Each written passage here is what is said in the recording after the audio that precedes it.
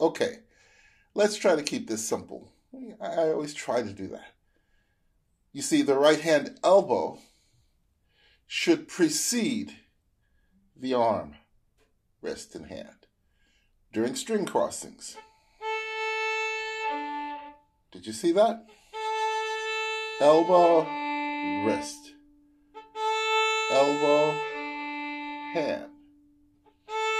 Elbow, fingers.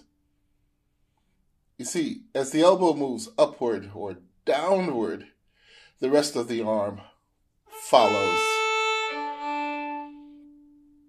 This allows everything from the fingers in the hand to the wrist to all of those muscles.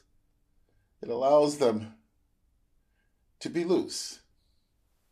It also produces these figure eights that I spoke about in one of my previous videos, which was called Discovering Figure Eights for the Bow on the Violin.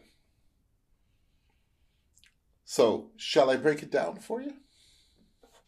Let's go from the E string to the A. Did you see what happens? First, my elbow moved, then the wrist, the hand followed. Here we go again. And what about from the A string to the D? Same thing occurred. And the D to the G? Absolutely the same thing occurred. Now, how much motion is needed? As little as possible. Let's exaggerate it. Here, elbow, there. Now, I'm going to reduce that and make it very smooth. Another way to look at it would be, suppose I want to play the A and the E together and try to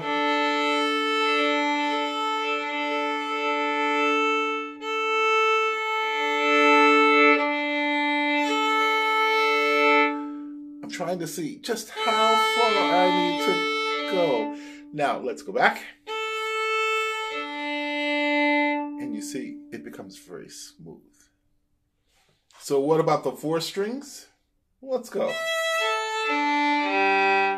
Did you see that? First the elbow and it pulled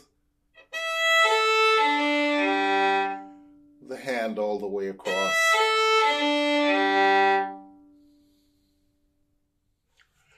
Well, I've been going from here to here. What about the other way?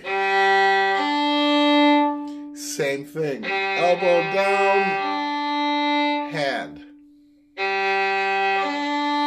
wrist. Allowing my fingers to be very free. What about an elbow? Elbow, hand. So, I guess the rule would be elbow first. Hand, wrist, follow. And what about my left elbow? Does the same thing follow as I go from the E string to the A or the E string to the G? Why, yes. You see, my elbow leads my fingers across the strings, either going from the G to the E or the E to the G. It's very curious. One might even say that the elbows follow each other. Look at that. Because when I go from the G to the E string, my elbow over here is going like this, right? And when I go from the G to the E, my left elbow goes from here to there. Jeez. What do you know? They follow each other. Huh. How's that for a concept?